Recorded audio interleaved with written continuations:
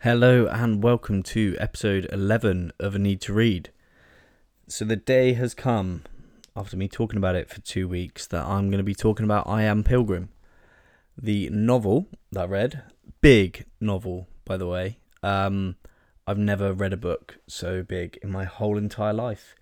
And I don't know if I will again, unless it happens to be the best book ever written.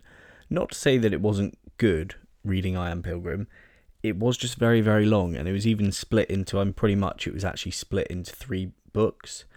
I haven't had a look and see if that's what it originally was, but you can do that in your own time, I'm sure. Before I get into I Am Pilgrim, any more than I already have, I want to speak about something that's happened in the world over the last week, and that is Joe Rogan has taken his podcast and said, fuck you to YouTube and Apple and some others, and got 100 million from Spotify. That's what they're reporting. That's mad. In 12 years' time, the people that are listening to this podcast, if I've made 100 million deal, as there's probably not a great deal of you right now, I'll give you $5, £5. Wherever you come from, I'll give you 5 or whatever that is. So tough luck if you're in like Bali or someone like that and you get a rupee that's worth 0.0001 pence. But that's my promise to you, because Jesus Christ, that's motivational, isn't it? Thinking, doing a podcast, where will it ever go?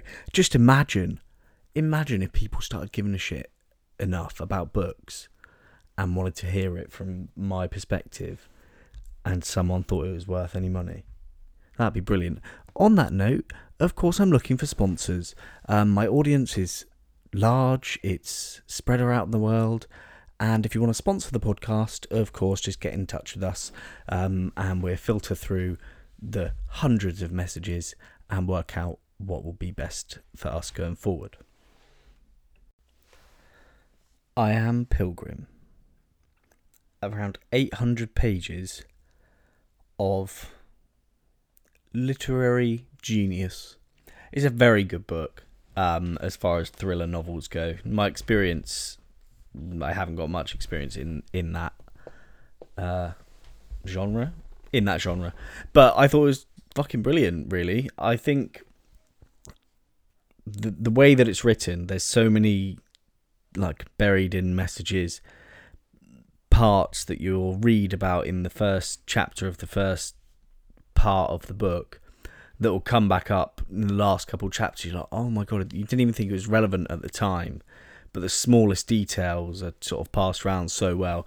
It's quite an easy story to follow, and it does keep you sort of gripped, and it keeps your attention whilst you are reading it. It just took me a long time,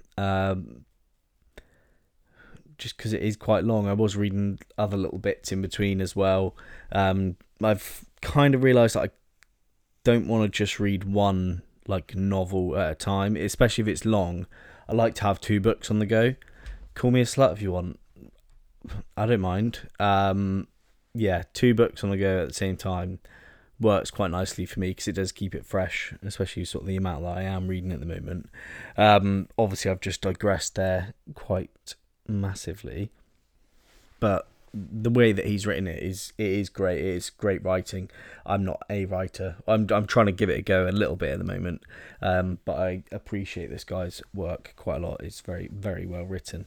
There's a lot of subtle like messages in there, and I like that about novels. When you get a quote, someone said to someone something, and there was quite a few of those throughout this book. Not to give too much away, but there was a lot about Islam in this book.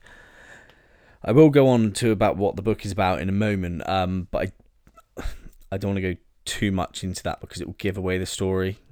But I'll give you the best that I can from there. But yeah, the little hidden messages in there, talking about sort of apologies and talking about things that are weaknesses and not strength. And there's a part in there that says an apology is a sign of strength and not weakness. And I think that's very, very true. I liked reading that, and it was a nice reminder. I think I'm always one to say sorry even when others would feel that maybe you shouldn't feel sorry. I think an apology goes a long way nowadays, and it is a sign of being like just being mature and apologizing for things.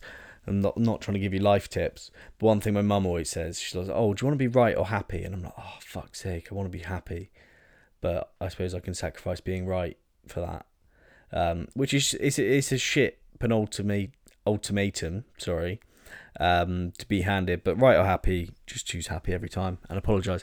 That was my thought around that quote from the book.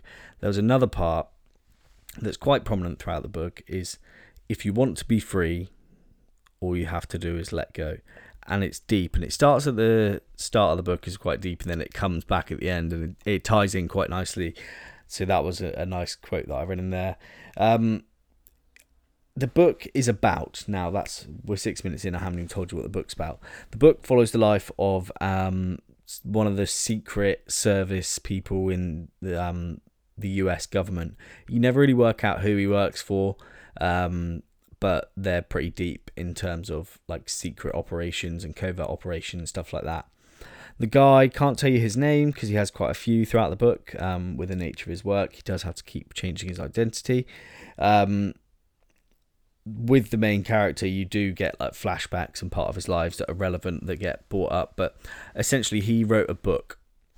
He was like the best investigator there was, and he wrote a book and did it anonymously, but it was about how to sort of commit the perfect crime, or loads of investigating sort of methods that he's used, and where he's seen that killers have sort of slipped up, as it were.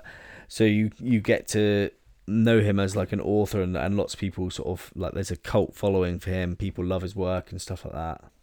But then on the flip side of that, of course, you've got people that read his book and they see it as a blueprint for success in becoming murderers, and committing crimes of that way, that whatever, which is quite a good part of the book. You do see a lot of sort of terrorism in the book. Spoiler alert, but not too much of a spoiler. So it's not going to ruin anything for you, but it is a bit of a spoiler. So just skip 30 seconds or so if you don't want to hear it. But it's about biological weapons and terrorists using those. So they get smallpox, and they have a way in which they're going to spread it across the world, which, as you can see with coronavirus at the moment, like, it's a catastrophe when shit like that happens. Not that it ever has before, but it's like the first time.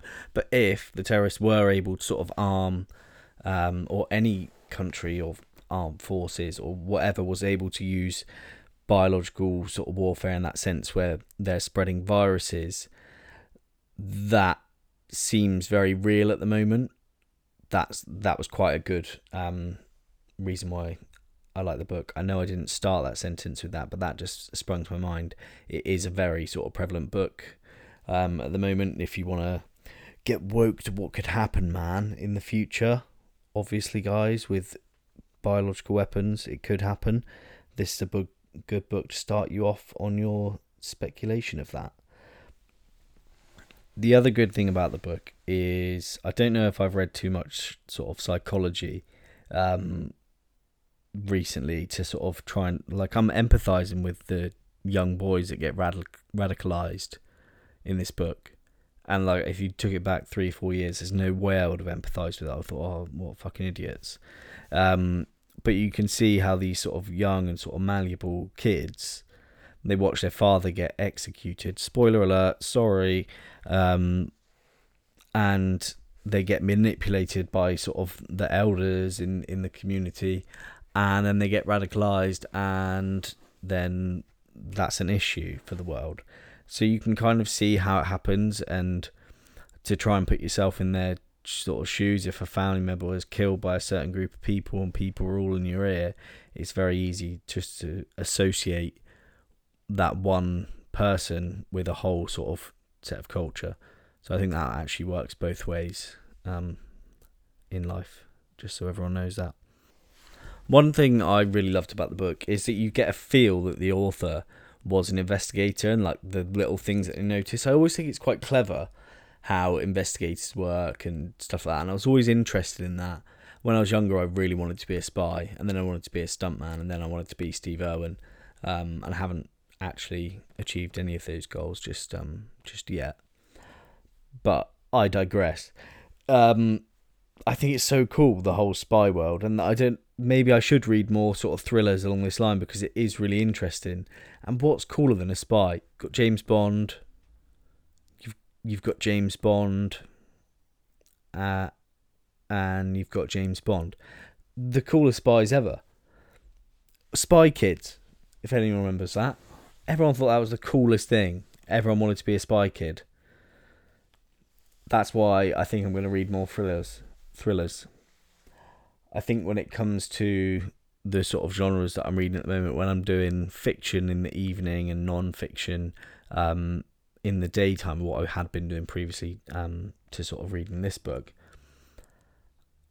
I'm going to expand from looking at classics and wanting to be all proper with and being truly well read, as it were. I'm definitely going to read more thrillers. So if anyone knows any really good thrillers, please send them to me. I want to hear your recommendations so that we can have a two-way relationship on the recommendations, so it's not just me.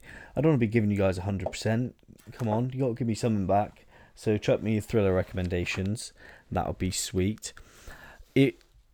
That seems like I've not really said much on the book, but there's a lot that I could spoil for you. It is a very good book. I'd give it 4 stars out of 5. That's what I've just given it on Goodreads, which if you don't follow me on, or you aren't my friend on there, please add me. The link is in the Instagram, and I will chuck it below the podcast as well for you. So yeah, I think if you're into thrillers, 100% buy it. If you're not into thrillers, maybe try another one first before you get into this one, because she's a little thick, this puppy. She's a big old book, 800 pages. It might be quite intimidating if you don't really like reading that genre. But of course, if you do like that, jump straight in. You can probably handle it. So we got the Stoic Thought of the Week, of course, to finish us off here. And this week it is from Heraclitus. I probably haven't said that right. If you're an ancient Greek and you know how to pronounce that, please do get in touch. But it's think before you act. So the quote is, "For to be wise is only one thing, to fix our attention on our intelligence which guides all things everywhere." So what Ryan Holiday says about this is, why did I do that? You've probably asked yourself. We all have. How could I have been so stupid? What was I thinking? You weren't. That's the problem.